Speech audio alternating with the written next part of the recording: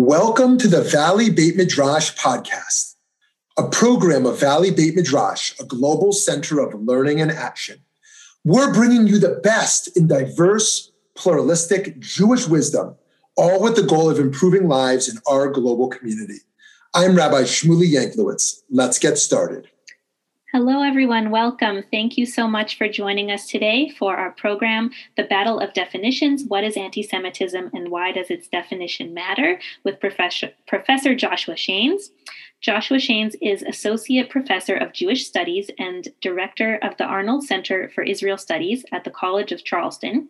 He has published widely on modern Jewish politics, culture, and religion, as well as anti-Semitism and contemporary politics in academic and popular outlets, including Washington Post, Slate, Haaretz, and Tablet. He is currently writing a history of Jewish orthodoxy. And please welcome Professor Joshua Shanes.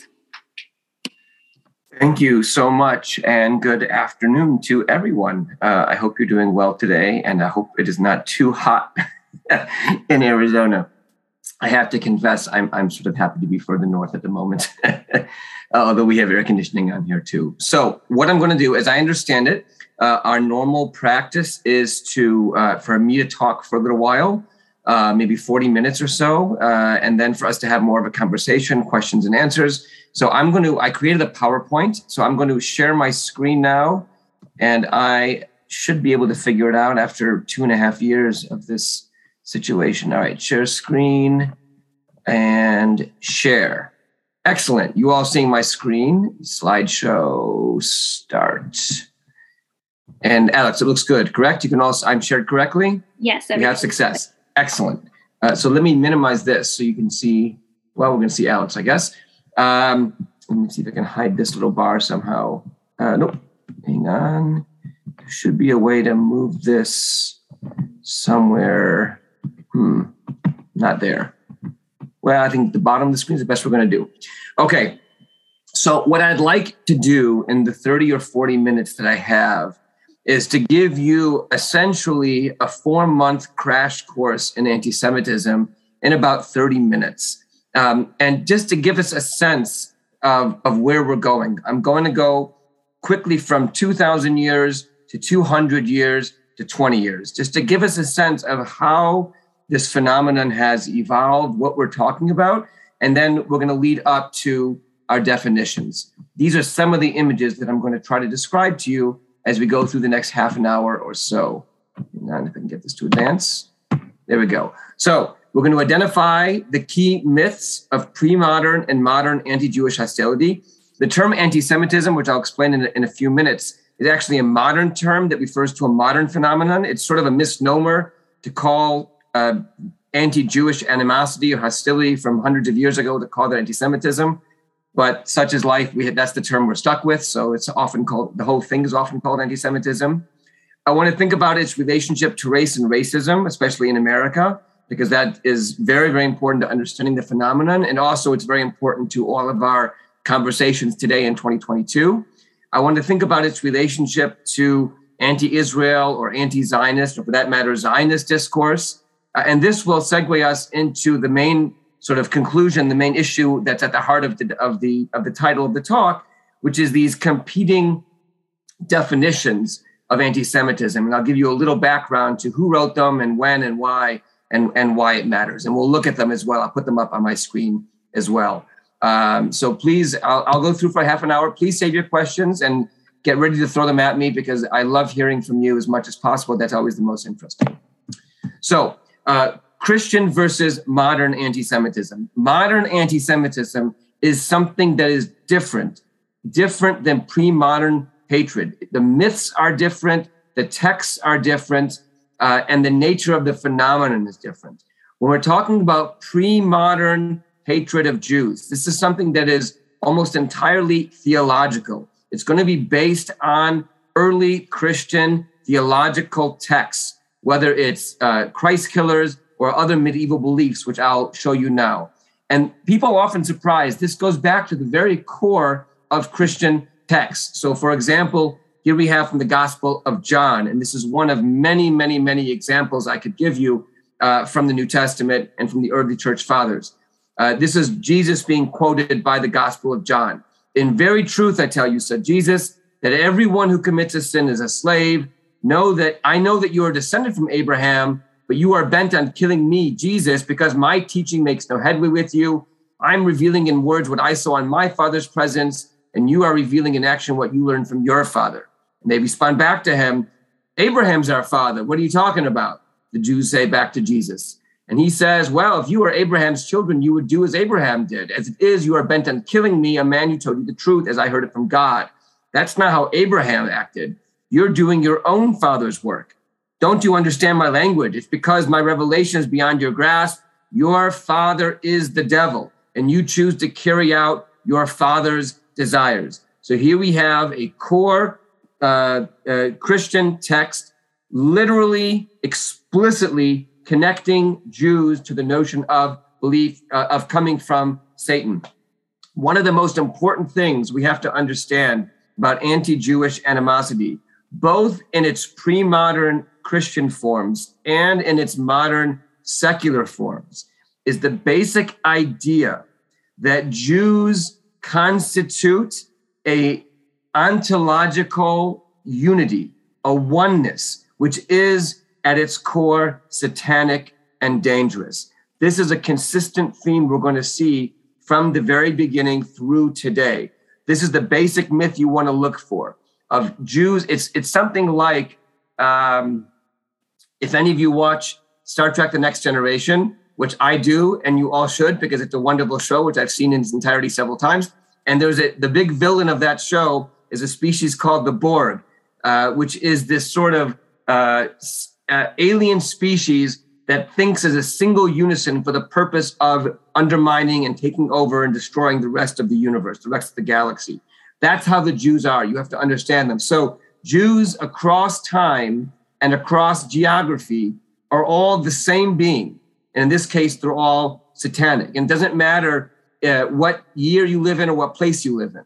It's all one being. And you see it here already at its core. Here we have John Chrysostom, right? He says explicitly, an early church father, for tell me, is not the dwelling place of demons a place of impiety? Even if no God statue stands there, what's the dwelling place of demons? A synagogue. He's describing synagogues. There may be no statue there, but it's a place of demons. Here the slayers of Christ gathered together. Here the cross is driven out. Here God is blasphemed. Here the Father is ignored. The Son is outraged. Here the grace of the Spirit is rejected. Does not greater harm come from this place, since the Jews themselves are demons, right? They're worse, they're more dangerous than pagans. In the pagan temple, the impiety is naked and obvious. It would not be easy to deceive a man of sound and prudent mind to entice him to go there. But in the synagogue, there are men who say they worship God and abhor idols, men who say they have prophets and pay them honor, but by their words they make ready an abundance of bait to catch in their nets the simpler souls who are so foolish as to be caught off guard, right? This is a deceit which is more dangerous. They're cunning. That's also another myth we're going to see a lot. Jews are cunning in their deceit and their trap for potentially lost souls. Now, during the medieval period, this is going to radicalize in certain ways and for specific reasons. Above all, the basic notion that comes out of the early church fathers, why don't we just kill all the Jews, right, if they're so terrible? And the reason that's given by St. Augustine is that, why are Jews still around and why don't we kill them all? Because their miserable life underneath us is proof that we are the new chosen people, that we have superseded the Jews as the true Israel. And the Jews living in this terrible way, that is proof that God loves us better, but we are limited from killing them. Now, what happens in the Middle Ages, a lot of things happen, but one of them is that the Christians discover the Talmud. And when they discover the Talmud, they realize the Jews of today, i.e. 10th, 11th, 12th century, are not the same Jews as the Bible. They're living by this other book, doing these other things. And if they're not the same Jews, then Augustine's pact doesn't work anymore. We don't have to leave them alive. We can kill them or certainly expel them. At the same time, there are new ideas of Christianity and they want to see Jews as proof of their own religion. So I'll give you a couple examples. Of course, you know ritual murder, the idea that Jews kill Christians for their blood to use in ritual objects, especially matzah. This does not go away. There are ritual murder trials against Jews in the 19th and 20th centuries in Western Europe, and even one in America itself. But the more interesting one to me is this one here on the left, which is the idea that Jews desecrate the consecrated host. Around this time, the Catholic Church had decreed that the consecrated wafer of the Eucharist is the literal body of Christ, not the symbolic body of Christ, but the literal body of Christ. And when you consume it as part of that ritual, you are creating what's known in Latin as unia mystica, or in Hebrew as dveikus. You are uniting with God through Christ. So what is the idea of this accusation? That Jews steal the consecrated wafer, not as an act of disrespect to Christians whom they hate, but actually to reenact the crucifixion of Christ. Because if you look in this image of Jews stabbing the host wafer, you can see drops of blood coming out of it. Now, obviously, in real life, if a Jew who, I don't know, was feeling rambunctious and angry were to break into a church and steal the crackers after they had been consecrated to the body of Christ, and he stole them and brought them home and said, ha, ha, ha, I'm going to get back at those Christians, and he stabbed a wafer, if blood spurted out, your average person today would freak out and be saying to himself, oh my God, this is real. It really is the body of Christ. And he would run to the first church he could get to convert to Christianity. But the point is, the Jews in this myth, the Jews know that it's real. The Jews know Christ is real. The Jews know Christ is the salvation, but they still reject him. Why? Because they are satanic, because they are the children of Satan. Here you have Jews roasting in hell, another medieval image. Here you have Jews very much connected to pigs, the Saujude, which is a very, very famous image in Germany, especially. Jews worshiping the pig, suckling at its teat, sucking its anus. That's also part of it as well, right? Completely connected. Here you have Jews again, sucking at the teat of the pig, licking its anus with the Satan, its Lord, reigning above them. When we get to the modern period, the 19th century, we're dealing now with an entirely new phenomenon. And again, it's not out of nothing. It's not out of nowhere. It's not a coincidence that the despised other of Europe for all of those centuries becomes the despised other of this modern form of hatred.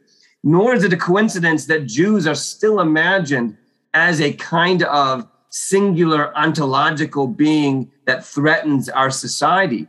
But the way it manifests in secular Europe, that no longer is necessarily believing in these Christian ideas, it's going to be different. Here we have now a prejudice versus an ideology, meaning to say a Christian in the 13th century may be prejudiced against a Jew when it comes to Jews. But in the modern world, anti-Semitism becomes an entire worldview. It's an ideology that defines the way the anti-Semite understands his entire life and world around him. That's quite different and new. It's not a mob screaming, "Get the Jews! They're burning! They're poisoning our wells." It's the platform of modern mass politics, right? Because in the 19th century, you have the birth of universal first manhood suffrage, and then universal suffrage for women as well. Universal manhood suffrage, universal suffrage means mass politics. It's not the politics of the smoke-filled room of a few men deciding what's going to happen in the Parliament building. Rather, it's the politics of people who need slogans and flags and rallies and these sorts of things. And anti-Semitism becomes one of the platforms for some of those parties. It's a movement with a program. And it's not just about, or even primarily, or at all about Jews' disbelief. It's not that they reject Christ. It's at their heart, there is an international Jewish conspiracy. And I'm going to show you some images in a minute that you'll see would never have existed before the modern period. And in many cases, it will be about race. Not all cases. So, for example, the famous German anti-Semite Treitschke. So he's the one who coined the phrase, "The Jews are our misfortune," which later becomes prominently displayed on the Nazi anti-Semitic paper. I'm sorry, I'm blinking all of a sudden. Der Stürmer becomes "Jews are our misfortune." He was actually not a racist. He believed that if a Jew accepted Christ, he was good to go. But many, or if not most, modern anti-Semites became obsessed with race. Race is by and large a modern phenomenon when it comes to anti-Semitism. There is one exception that I know of, at least to my knowledge. There was one exception, which some of you may know about as well, that in the 15th century in Spain, when Jews started converting to Christianity to avoid persecution, new Christians continued to be tainted with the idea of Jewish blood. To my knowledge, that's the only exception. Otherwise, the idea of Jews as a race is this modern phenomenon, part of the modern era folk obsessed with race and race science, eugenics, and Darwinism, and so on.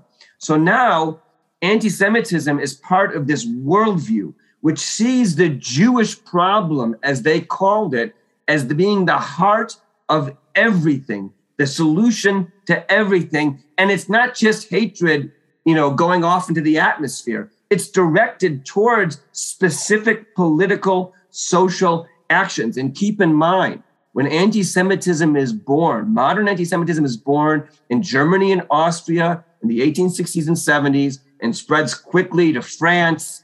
In fact, in some ways, it's born in France even earlier, certainly to England, obviously Russia. When this happens, in Western Europe at least, Jews are emancipated by now. Jews are equal citizens, at least on paper, if not in reality. That's the new reality. And there's all different kinds. You'll see some Christians still lingering around, some secular, some racist. So what do those images look like? Here are images that you simply would not find before the modern period. This very famous one, for example, that I'm circling, this is Rothschild, the famous Jewish banker of the 19th century. And here he is grasping with his reptilian hands. Part of what you'll see often is Jews as reptile with reptilian hands. This is a very, very famous anti-Semitic image in the late 19th century, trying to conquer the world, right? Where here you have Jew as puppet master with these grotesque features running. He's behind the scenes. He's the one controlling all of the prime ministers and kings and queens and so on. Here you have the Jew as an animal trying to conquer the globe. The Jew as snake. This is, of course, Dreyfus, right? The traitor who was finally taken down. Of course, we know he was totally innocent. And I want to show you this picture here. See if I can move this. We can see a little better. This is a modern image, right? These are two leading. This is from Ben Garrison, who is a relatively normative right-wing political cartoonist in America, who is explicitly racist and anti-Semitic. And yet you still see his images all over the right-wing press, the normative right-wing press. So here we have the American political military leadership. They're being controlled as puppets by George Soros. As we'll see in a minute, George Soros has become the new Rothschild for many anti-Semites. He's the puppet master who controls the world through supernatural powers. But just in case you are concerned you don't quite get it, here you have the Rothschilds controlling him, right? It still goes back to the Rothschilds, again, with the reptilian hand, right? So this is a direct connection we have from the Rothschilds in France and Germany 150 years ago to George Soros and still the Rothschilds to this day. I'll show you some more images if I can get the slide. The Protocols of the Elders of Zion, the famous text. It's people call a forgery. That's kind of a bizarre word to call a forgery because it claims to be the minutes of the meetings of the Elders of Zion who are trying to conquer the world. To call it a forgery is to suggest that there was actually leaders of the Elders of Zion who met, but this is not the minutes of that meeting, right? Of course, the entire notion that there's any leaders of Zion is itself already anti-Semitic, no matter what you claim they talked about at that meeting, because there is no such thing. But it assumes, again, this collectivity of Jews always represented by a single face, whether it's Rothschild or Soros or anyone else. And they're all trying the same thing, right? Trying to destroy the world, to keep it in their grasp. Here you have the image from France, and here one from America. And many of you probably know it was spread in America by Ford. Henry Ford spread them in his newspaper from Michigan and in all the Ford dealerships. And it's very interesting to see what exactly the Jews are accused of in this document, right? It blames them for a wide variety of issues: Darwinism, Marxism, Nietzscheism, freedom of speech, destruction of aristocracy, teaching human rights or the mortality of kings, God forbid you teach that, confusing the people by allowing different opinions to be aired, universal suffrage, parliamentary politics, limitless ambitions, liberalism, freedom of the press and association, progress, theater and the arts, universal education, progressive taxation, and the gold standard. How can Jews be behind capitalism and communism and liberalism, every form of modern politics? Which is it? Are they the masses threatening to overthrow our government for a communist revolution, or are they the billionaire hedge fund manager? And the answer is they're both, right? Because what all of these ideas have in common is modernity. Jews represent the threat or the perceived threat of change and modernity. That's what Jews represent. And when we have the birth of modern politics in Europe and later America in the late 1800s, anti-Semitism, political anti-Semitism becomes a part of it. But I want to make one point about this. Two famous scholars, one of them used to live, recently passed away here in Chicago, talk about the rise and fall of political anti-Semitism in the 1870s, 80s, and 90s. That's when the term itself was coined, by the way, by an anti-Semite. He coined the term, a guy named Wilhelm Marr. One of the points made by one of these historians is, look, this was a flash in the pan. These political anti-Semitic parties, they got a whole bunch of votes in the 1870s and 80s, but by the 1890s, when the economy turned around, those parties lost most of their votes. They lost their heyday. And that's true. But one of the most important legacies of that period is the legitimization of the rhetoric. It became politically okay to talk about Jews in the way they talked about them, right? As the source of all of our ills, as the Jewish problem has to be addressed. Jews have to lose their rights to fix all of our problems, or worse, right? That legitimization is incredibly important because a generation later, in the 1920s and 30s, when you have the rise of a whole new wave of anti-Semitic parties, of which the Nazis were only one of many, people didn't say, you can't talk that way, right? In other words, there's an expression by political scientists called, which some of you may know, it's called an Overton window. The Overton window is the range of ideas and rhetoric you are allowed to say without losing your credibility or ability to be in politics, right? So, for example, 60, 70 years ago, a person could use the N-word and their career in much of the country, if not all the country, would be just fine. I think even in 2022, if somebody did that, they would lose. They would, as Boris Johnson did today, they would lose their support from their own party and have to resign from politics. But as we've seen in the last 5 or 6 years, a lot of ideas, a lot of rhetoric, which just 10 years ago we thought was unfathomable. We thought if anyone spoke this way, they would for sure be dead politically. But now the window has stretched and you can say things. Maybe not the N-word, but you can say a lot of things. A lot of hate mongering is considered okay now. It actually is successful, as I'll show you some examples in a minute. It's called an Overton window. So what happened in the 1870s, 80s, and 90s is those parties never achieved long-lasting power, but they legitimize anti-Semitism, political anti-Semitism. And in the 20s and 30s, when the Nazis and other parties come around, nobody says what you're saying is unacceptable. They voted for them or they didn't vote for them, but nobody said you can't talk that way. In fact, we know that a lot of more people voted for Nazis, not because of the anti-Semitism, but despite it, meaning to say they were fine with it, but that wasn't what got them to vote for a Nazi. Although there's also an old joke, what do you call a Nazi who didn't join the party because of anti-Semitism, but for other reasons? And the answer is a Nazi. It's an old joke, but some truth to it. There is continuity with traditional Christian Jew hatred, right? Because after all, why the Jews? Why international international ontological entity connected to the satanic threat, right? All of these things is continuous. But anti-Semitism is a post-emancipation phenomenon. It's a part of the new mass politics. And it is a reaction to modernity, which means you have to first have modernity, modernization, then you can have the reaction to it. I want to make one quick comment about the Holocaust. I should have given you a warning about the images. I'm sorry, but I don't like playing games with the Holocaust, and I don't like hiding what it was. So I apologize if this is traumatic for anyone. It's not just anti-Semitism that makes the Holocaust. It's one other thing. It's the collapse of democracy. You need both, and they're separate. The rise of fascism and the collapse of democracy, the rise, and not necessarily fascism, any form of other non-fascist authoritarian governments rose in Europe, which were just as deadly. The rise of authoritarianism combined with anti-Semitism is what makes the Holocaust possible. And these are separate phenomena. So, for example, when I teach modern Jewish history, I teach these as separate intertwined phenomena, right? Jews rely on fighting anti-Semitism, but also on supporting democracy. The collapse of democracy is what doomed them as much as the anti-Semitism itself.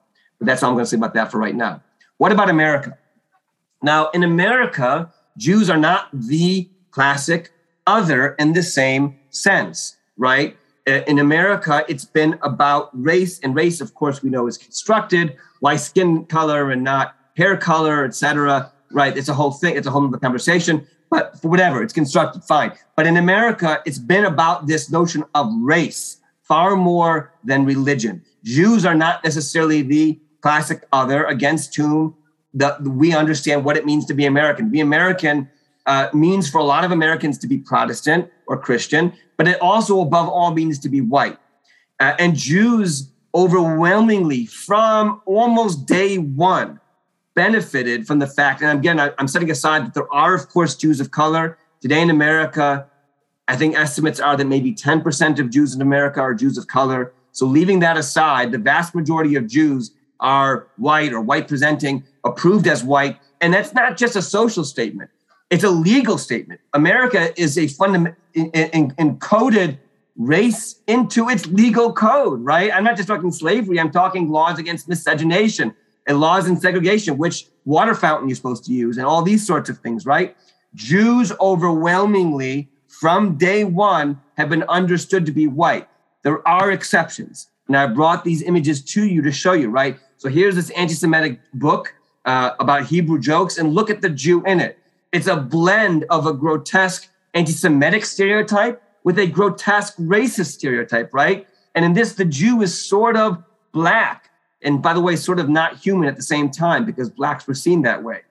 We know that lynching has been something that Jews dealt with at least once, right? Which was the famous case of Leo Frank, as I've shown you here. But lynchings was not something Jews overwhelmingly dealt with for most of their history, in the way that African Americans for a century after slavery had to, not to mention slavery itself, obviously, but had to deal with lynching as a constant threat to their life and as something used to keep them in their place, knowing it could happen at any time. That was not something Jews dealt with. Likewise, there was a period of time that Jews were considered, their whiteness was questioned, especially, I would say, from the 1880s and 90s to the 1940s or so. That's a half century or so. And you'll have swimming pools that will not let Jews come, country clubs. There certainly were glass ceilings at some firms. Universities that used to be open to Jews developed quotas against Jews for half a century or more. This is all real. Neighborhoods also, there were covenant clauses that wouldn't tell the Jews. These are all real. And I don't for a second want to suggest that the impact of these things was not traumatic and important on many Jews' lives. But obviously, if you know anything about the history of the African-American experience, there's no comparison to the African-American experience, not even close, right? It was that Jews for half a century were slipping into this potentially a you not fully white category, as opposed to actually being black, right? That's the point I'm trying to get at. And it really basically ends after World War II. You have this notion of Jews. Once there's a famous book by Will Herberg, some of you might know, Protestant Catholic Jew. By the way, not Muslim, Protestant, Catholic, Jew. We're all American. And really, above all, we're all white. That was the point, right? Or you might know the famous case of the four clergymen who drowned in a Navy ship during the war, 2 ministers, 1 priest, and a Jew. And the idea was, look, all these 4 ministers went down with their crew, died together for America, for whiteness, and so on. That was sort of the idea that comes out of this. So that being the case, if Jews went through this 50 years where America sort of questioned, are they really white? We're not sure. Okay, yes, they are. So how do we get to Charlottesville, right? How do we get to the neo-Nazi Confederate white nationalist rally in Charlottesville? Theoretically was there to protest the removal of a statue to Robert E. Lee, but was actually a tiki torch parade in which these white nationalists screamed, "Jews will not replace us." I mean, how many Jews are coming to America? What are they talking about? Jews will not replace us. But the point is, you have to go back to the original image of the Jew as puppet master, demonic international conspiracy, right? And as nefariously clever, not stupid. Go back to the book of John, right? The Gospel of John. Jews are nefariously clever. And the basic theory, and by the way, this goes back a long ways. Hitler talked about this. I mean, this is not new. The idea is that minority people of color, African Americans, Latinos, in their mind are not intelligent enough to undermine whiteness in America to replace white people. They need someone who is nefariously smart that can orchestrate this replacement. It's called replacement theory. And this is completely normative. I mean, I talked about the Overton window. In my own adult years, I've seen this become totally normative in America. The idea of replacement theology, right? Replacement political philosophy, that whites are being replaced. And it's all about the Jews. The Jews are the ones doing it, right? So this is why when you have to have an image, you're going to have George Soros. And I'll show you more about that in a moment. But George Soros as the puppet master controlling the media. He's behind it, right? So for example, remember this image here of the puppet master, which is a Nazi image. In the middle here, the Nazi image, to this one, right? It's the big, powerful billionaire Jew as puppet master who controls everything, right? And this is totally normative. I picked the biggest names I could find, which at the time of my building this PowerPoint was Donald Trump, Kevin McCarthy, and Rudy Giuliani, right? This is totally normative, absolutely totally normative. In Rudy Giuliani's case, he adds he must be the Antichrist. So we have this fascinating mixture of modern anti-Semitism, puppet master, nefarious puppet master, combined with the Christian, Antichrist, right? We'll see more of that in a minute. Of course, you knew I would have to talk about Marjorie Taylor Greene, right? The globalist cabal, globalism, that's the notion of the Jews, the globalist cabal. That's a word that comes straight out of the Protocols of Elders of Zion. The globalist cabal, or Lara Logan, right? Lara Logan, who's behind Darwinism? Remember this one, this image here of the Protocols of the Elders of Zion. Darwinism was my number one thing that they're blaming the Jews for. Darwinism. Who's behind Darwinism? Look it up. It's the Rothschilds. Well, I did look it up. I don't even know how to look it up. It's such a ridiculous anti-Semitic idea, right? Here we have this image again of Soros, and above him, the Rothschilds. Here again is Soros. He's behind the Democrats. He's behind everything, lawless and chaos, right? This is from, by the way, Fox News. This is not from, I don't know, Alex Jones or something, right? This is normative stuff. Shockingly so, but that's the new reality. The same has come with Zelensky. I've written about this, right? Zelensky, of course, most people think the guy's kind of pretty impressive hero, unless you're, I guess, pro-Russian. But he's also Jewish, and that makes him problematic. So whether it's Candace Owens saying he's working with the globalists, Zelensky, what the hell? How is Zelensky part of a globalist conspiracy? There's only one reason. It's because he's Jewish, right? And Wendy Rogers, who's a state senator in your neck of the woods, supported by your governor, right? I stand with the Christians worldwide, not the global bankers shoving godlessness and degeneracy. Who is that? Zelensky is a globalist puppet for Soros and the Clintons. What the hell? But it makes sense. I understand this completely because this is part of what makes the anti-Semitic worldview. And by the way, just so you shouldn't think I'm not taking a global perspective, Iran does the exact same thing here in this text. And by the way, no, I do not read Persian, but I did ask a scholar of Iran to confirm that this is what it says. So it does say that Zelensky is a Jewish follower of the hedonistic school influenced by Jeffrey Epstein, George Soros, and other rich Jews. Same idea, right? Same thing right there. Hang on 1 second. We're getting near the end. Robert Bowers, who murdered all the Jews at the Pittsburgh synagogue. Why did he kill these Jews? Because they were supporting HIAS, the Hebrew Immigrant Aid Society. They were being run by George Soros for weeks before the attack on Pittsburgh. It was a constant refrain before the election, a constant refrain of George Soros is bringing these immigrants from Mexico and from Central America. Why am I killing these people in the synagogue in Pittsburgh if it's George Soros? Well, what's the difference? It's the Borg. You can kill the mother of the Borg, or you can kill any individual Borg. They're all the same. I'm weakening this ontological being of the Jews. That's the point, right? That's why he did it. Now, what about, sorry, there is a chat. Make sure, the Daily Stormer just endorsed it. Yeah, okay. I'm not surprised. Today's Daily Stormer, obviously not directly connected to the one of the Nazis. In fact, Julius Streicher, the editor of the Nazi Daily Stormer, was one of the only people to actually be hanged at Nuremberg. He was so anti-Semitic.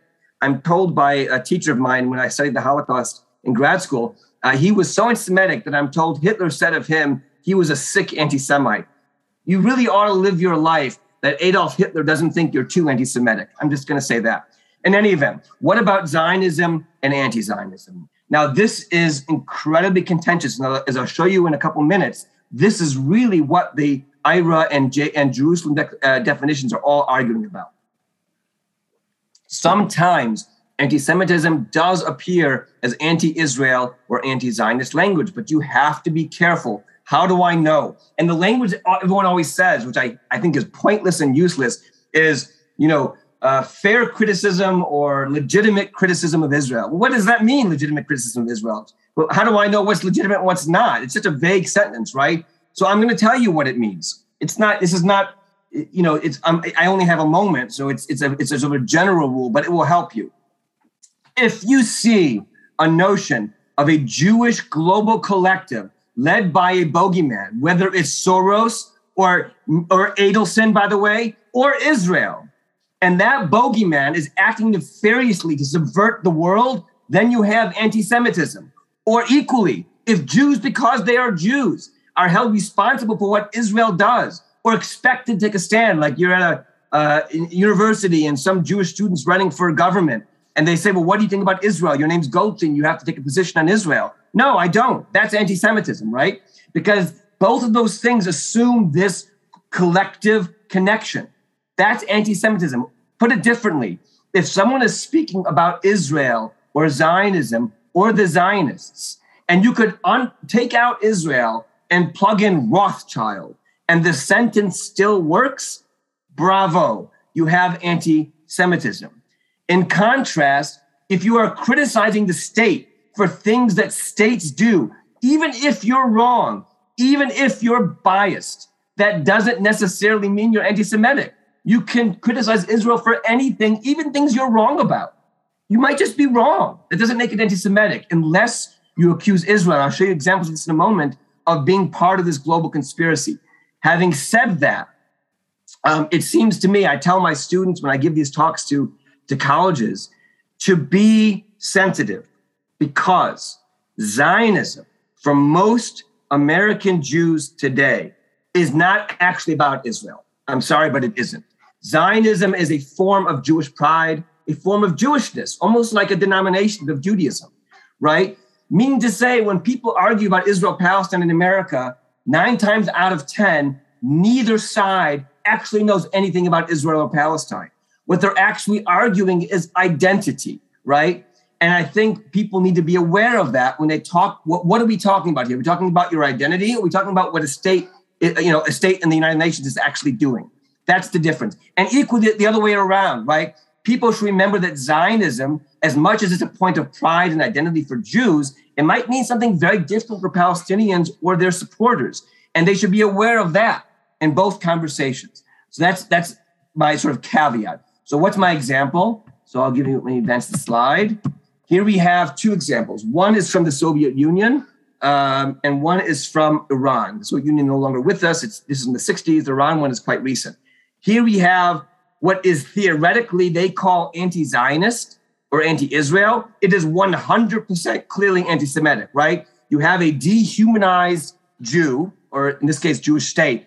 Keep in mind, whenever a politician or leader or newspaper or anybody describes human beings as some other species, especially an insect, you are on a slippery slope to an abyss of genocide. There's nothing, right? When we have an infestation of bugs in our house, I call it the exterminator, as do all of you probably, unless you're, some of you maybe are hippies from whatever, but I call an exterminator. I can't live with these things in my house. When you see human beings portrayed this way, that is anti-Semitism. This is not anti-Zionism. I don't even like the expression crossing the line. This doesn't cross the line. This is a completely different phenomenon than anti-Israel or anti-Zionism.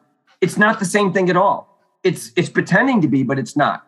That's the distinction, because we see the dehumanization and we see the global conspiracy, the key factors, right? By the way, it can come from the Zionist side too. Take someone like John Hagee. John Hagee is a huge close friend of many Israeli government leaders and many rabbis, but he promotes anti-Semitic core myths, right? He has warned of an international plot led by the Rothschilds to undermine American sovereignty through controlling international markets. That's anti-Semitic. I mean, textbook, right? He's described Hitler as a hunter sent by God to kill Jews. He described the Antichrist as a half-Jew homosexual. These are anti-Semitic ideas from the side of Zionism. So my sense is, as a scholar of anti-Semitism and of Zionism, for that matter, which I've written a book on, is just try to separate these ideologies. That your Zionist or anti-Zionist ideas may say nothing about your actual views to Jews and your actual promotion of anti-Semitic myths. Or, for example, Viktor Orban, the authoritarian dictator of Hungary, who gave this speech at one time: "We must fight against an opponent which is different from us. Their faces are not visible, but are hidden from view. They fight not directly, but by stealth. Not honorable, but unprincipled. Not national, but international. They don't believe in work, but speculate with money. No homeland, but feel the whole world is theirs. Not generous, but vengeful. Always attack at the heart," right? Especially if it's the Hungarian national colors. This is, oh my God, text every anti-Semitic myth stuffed into one sentence. Unbelievable, right? And yet he is very close. He claims he's very close to Israel, supports the Israeli right, and so on, right? So it can come from the Zionist side as well. Finally, we come to the 2 declarations. So I have only a few minutes before questions, and let me put it to you this way. About 10, 15 years ago, a man named Ken Stern was asked to develop a definition of anti-Semitism, which could be used for data collection in Europe especially. And he developed a definition that was broad and general, that people could use to see maybe this is anti-Semitic. Let's gather the biggest possible amount of data. What happened was, and it was called the IRA, the International Holocaust Remembrance Association, working definition of anti-Semitism, which I will show you now. I happen to have it right here. Here it is. Alliance, I'm sorry, not association, alliance, forgive me, I mistyped. And what happened over time was that this definition became sort of sacrosanct for many people, governments, and political forces. It's very vague, right? It's a certain perception of Jews, which may or may not be hatred towards Jews. What does that mean exactly, right? Well, some of these things are quite useful and clearly anti-Semitic, calling for, aiding, or justifying the killing or harming of Jews in the name of a radical ideology. Well, that seems pretty anti-Semitic, right? Demonizing Jews, accusing Jews as being responsible for collectively for what one Jew does, et cetera, et cetera, et cetera. And you can all look this up, and I encourage you to. Just Google IRA, anti-Semitism. You'll find it in 5 seconds with Google. There are a couple aspects, though. What we're going to see in a second, I'm going to ruin the conclusion for you. We all know what anti-Semitism is. Everybody who's a scholar knows what it is. Virtually nothing I just said to you is controversial in the slightest. The only place people disagree is about Zionism in Israel. And so these definitions come out and they're used almost exclusively about that because everything else people get. It's all about Israel and Zionism.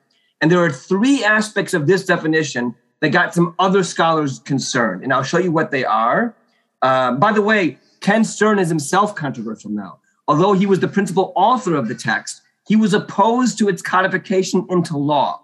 He didn't like it. He's a huge advocate of free speech and a huge advocate of academic freedom. He wants the college campus to have every view. And he was very concerned when this definition became used in legislation and executive orders to suppress speech. So he himself has his own controversial story. If you Google Ken Stern, you'll find some of his articles, the articles against him. I always encourage everyone to do their own research in that regard and read all the stuff and decide for yourselves. There are 3 aspects of the text that some scholars first of all, scholars were concerned that this is a little bit too vague. What does that mean exactly? But there are 3 aspects of the Israel Zionism stuff they were concerned about. One of them was this, denying the Jewish people the right to self-determination. Well, what does that mean exactly and in what context? Many Jews, for example, are not nationalists. Zionism 100 years ago was a minority movement. And even today, there are lots of Jews who view themselves as being only religion. So what does that mean exactly? Are the Satmar Jews anti-Semitic? Are liberal anti-Zionist Jews anti-Semitic because their Judaism is based differently? That's a question that seems problematic, right? Likewise, saying the state of Israel is racist. Well, there are racist aspects of Israel. Is it the essence of Israel? I don't think so necessarily. Most of you probably don't. But to call that anti-Semitic struck some people as needing more clarification. And then the last one is double standards, because the problem with double standards is that we all have double standards, right? When the United States became led a massive movement against apartheid South Africa in the 1980s, there were other crimes in the world that were far worse. But South Africa caught our attention for reasons that were quite personal and otherwise.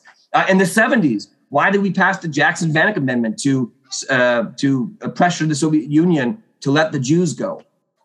Weren't there other populations more oppressed? Yeah, but for political and other reasons, that was the one that struck our fancy. And so we tried to help the Soviet Jews. People have lots of reasons. And because it's so elastic, essentially what double standards means for those who are concerned about this is that essentially any substantial criticism of Israel becomes quite difficult, because why aren't you criticizing the Chinese for the Uyghurs, right? That sort of thing. So as a result of that, a number of other scholars wrote this competing definition, the Jerusalem Declaration. The funny thing about it is they write in this declaration, we didn't want to do this. Definitions are really problematic because no matter how you write it, you leave some things out and you include things that shouldn't be in there, but we're stuck. And they wrote that they want to clarify what anti-Semitism is and especially speak to the issue of Zionism, not because Zionism is the most important thing. It's not, especially in America, it's not. One could argue in Europe is different, but especially in America, it's not. But that's where the argument is, right? Even if it's not the most important thing. And it has its own definition. And if you look at the two of them together, and I encourage you to do so, you'll see almost complete compatibility. They're really quite similar. I think you'll find the Jerusalem Declaration is more specific. It goes through some of the ideas that I just discussed in my last half an hour or 40 minutes, a little bit more detail. But essentially, it's completely compatible. The difference is when it comes to Zionism, right? So here they say these things are, on the face of it, anti-Semitic, which the IRA would agree with, right? Holding all Jews responsible for Israel, calling Israel the way they used to call Rothschild, denying the right of Jews in Israel to exist, right? In accordance with the principle of equality. In other words, they're saying, if you say only non-Jews or only Palestinians can live in Israel-Palestine, Jews have to leave, that is anti-Semitic. But to say Jews have to live there with equality, meaning to say, I want to see equality between the river and the sea. I want everyone to have equality. That is not anti-Semitic. And that's a key difference between the two texts. And one other major difference I'll point out is supporting one state or two states. They don't care. It doesn't matter. Neither one have any connection to anti-Semitism. And most controversially is number 14, that economic boycott, if it's just economic, is not anti-Semitic. That is one of the biggest things I would say divides the two definitions, is that IHRA doesn't say it explicitly, but strongly implies that economic boycott of Israel is anti-Semitic, whereas the Jerusalem Declaration does not. I would keep talking, but we are, it's already, by my time, 3:52. So I'm going to stop now and open the floor to questions. Thank you so much, Professor Shames. That was very, very interesting. And as you mentioned, we'd love to take a couple questions. Feel free to unmute or raise your hand, whatever people are comfortable with.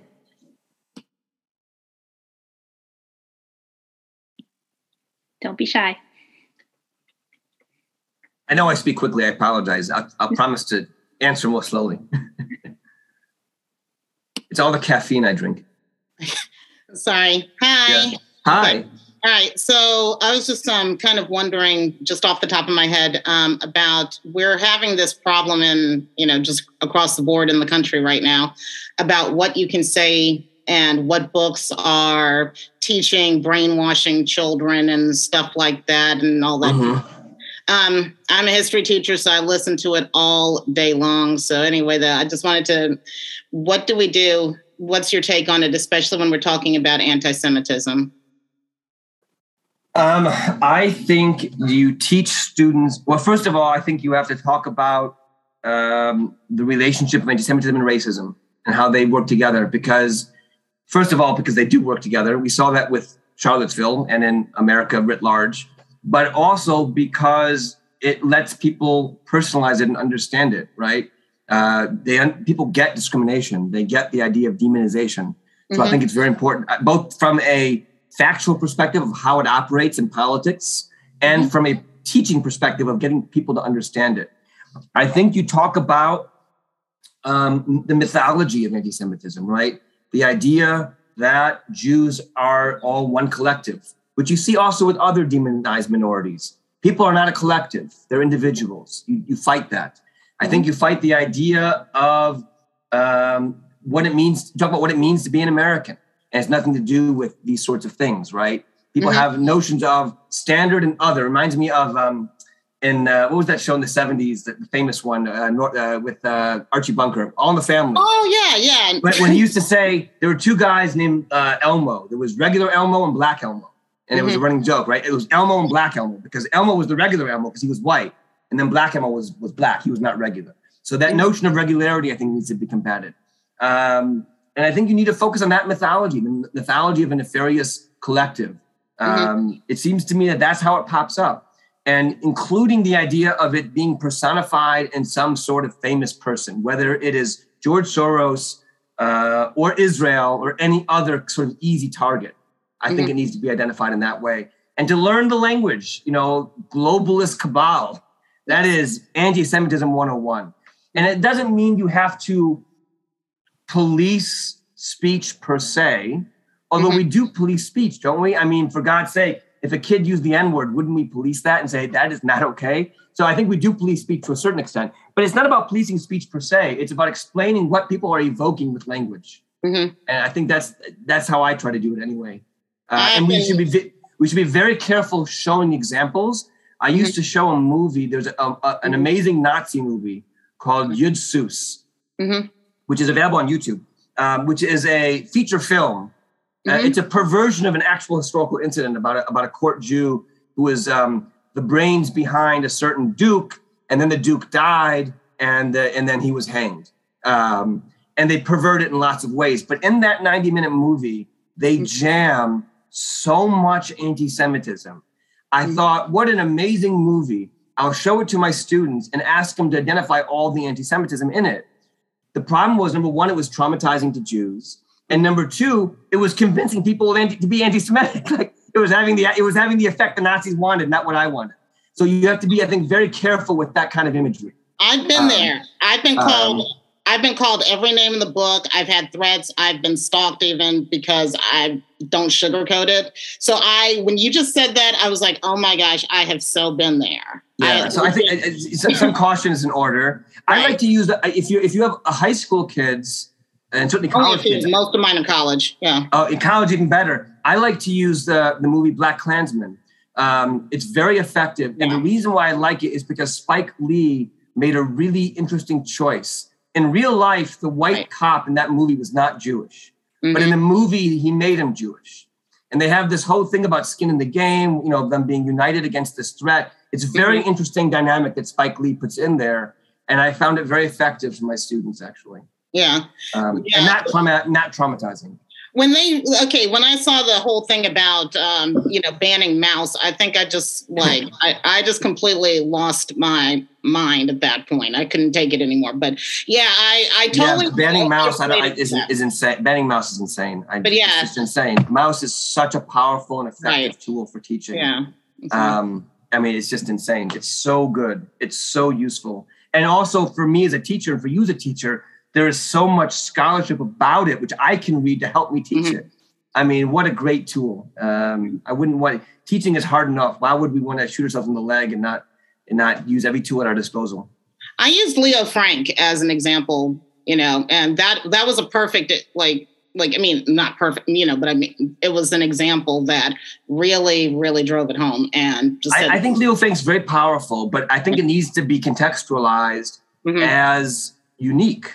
Mm-hmm. As opposed to the experience of lynching that African Americans dealt with for a century, right? Mm-hmm. So I think that contrast is important to keep in mind. By the way, I've written about the Tulsa massacre. We just had the century anniversary of that, and I try to use that to explain pogroms because that was a pogrom. Right. In every sense of the word, that was a pogrom. And there have been many other pogroms against African Americans in America. There have never been pogroms against Jews, really. But there have been against African Americans, like Tulsa most famously, perhaps, or Chicago in 1919. And that also is quite, I think, useful for students to understand both phenomena, both America and Russia, and for that matter, the Holocaust itself. Sorry, I talk too much. I could go on all day. I could as well. But Michael just unmuted himself. Does he want to? Hey, you're fading in and out. There you go, Michael. There you go. How are you? I do have something I've been thinking about. And we focus, of course, on anti-Semitism. But I wonder, having older than you and some of the others, I think back to the 60s and 70s, and we discussed that the U.S. was dominated by a WASP perspective, white Anglo-Saxon Protestants. And if we're seeing right now, what we've seen, yes, there's been a lot of anti-Semitism, but there's anti-Asian, there's resentment against the Hispanic, and that's a tried and true American tradition. You can think about the anti-Italian, you can think about the anti-Irish and previous generations, but what is unique about anti-Semitism versus it has, since Obama was elected and the Trump legitimized the white Anglo-Saxon element that basically you don't hear about anymore. They're the ones that in some ways have been left behind. And are we better looking at the wider context of hate in this country? Obviously, we have to look at anti-Semitism, but I'm wondering about this wider context. Well, I think you're right. There are differences. I mean, there really isn't an anti-Italian movement in America today the way there's anti-Semitism, right? And there was 100 years ago. For sure there was, but it went away. There isn't an anti-Irish sentiment the way there was 100 years ago, right? Civil War. What I'm talking about is this is tradition U.S. going back in our history that the most recent immigrant groups. Well, I think the key is that relationship of Jews as the puppet masters who are aiding these racial minorities to undermine white Protestant privilege, right? That's the idea. And that's the role anti-Semitism plays in this whole idea. And, you know, again, it combines in really interesting ways with Zionism and anti-Zionism, because sometimes you'll see sort of anti-Zionist anti-Semitism in that sense, right? Like those images I showed you from Iran, Soviet Union, and I could find American versions of them too. But you'll sometimes find Zionist ones, right? In other words, the idea that Jews aren't really American. Jews are actually belong in Israel. And we'll support Israel because we hate the Muslims there even more, but you should be there because you're not really, you're sort of a guest here, right? This comes out in certain key ways, like when Trump used to say to American Jews, "You're prime minister," referring to Netanyahu. And they were American Jews, but it was their prime minister, right? But Jews sometimes give this image themselves, like, you know, that Israel is what matters to them the most, you know, as a voting bloc. Is there a unique difference in that from some of the anti-Asian right now? They're seen as other. We see the violence. Yes, it is different, but not. I wouldn't say it's worse, though. I wouldn't say it's worse. It's different. I mean, there's no question that on an individual level, to be a person who is visibly of color has more consequences for your day-to-day life in America than to be a white Jew. There's no question about that in so many ways, both in terms of walking on the street today, your subjectivity to the police, other sorts of discrimination, and also the legacy of the past, right? My grandparents got a mortgage to buy a house and built middle-class wealth in a way that most African Americans could not in the 40s and 50s, right? So there's still legacies of that. And certainly even today. So yes, it is very, very different. I am not afraid for my life at all when I'm stopped by the police, for example. I could go on and on and on and on and on. But at the same time, anti-Semitism today is worse than it's been in my lifetime, without a doubt. My synagogue has an armed guard, as most synagogues do today. And that used to be something we only saw in Europe. And my first time in Europe was 1993 after college. And I saw every synagogue had an armed guard, and they grilled me. By the way, they were always Israeli. And they grilled me about who I was and why I was there. They often asked me what was my bar mitzvah Torah portion. Anything to make sure I was actually there for the right reasons, right? And I thought, this is so screwed up. And that's the reality in America now, right? So there's no question that there's a threat we have to deal with. I just want to put it, number one, in context. And number two, to emphasize your point, Michael, it's connected to a broader racist problem, right? A racist worldview that is very concerning. And as you stated, normalized. I mean, it couldn't be more normalized. It just couldn't be more normalized. It's all over the place. And that's really concerning. I think Jews would be wise to think about political candidates who reject this worldview, who reject this worldview in all of its sense. That's my own view, but what can I say? Of course, we don't have that much political power, so we're only a small number of people. Hopefully, our allies are part of that also. But I think that's why alliances are so important with other, threatened minorities, whoever they may be. Thank you. Thank you so much, Professor Shainson. Thank you, everyone, for your questions. I'm sorry we're kind of out of time here, that we won't have time to answer anymore. But thank you so much all for joining us. And I just want to let everybody know about our next program, which will be on July 13th at 1 p.m. Pacific. That will be Corona Exegesis, Political Cartoons, Jewish Holidays, and Israeli Society with Dr. Matt Reingold. I also want to thank our co-hosts for today's event, Temple Solel. And again, thank you, Professor Shains, and all of you for joining us today. And I hope you all have a wonderful rest of your day. Thanks for joining us for this episode of the Valley Beit Midrash podcast. Remember that you can join our email list at valleybeitmidrash.org to stay up to date on new programs, learning opportunities, and more ways to stay connected. If you enjoyed learning with us today, support our work by making a donation at valleybeitmidrash.org/donate. Join us next time as we continue to work together to build a better world. Thanks for listening.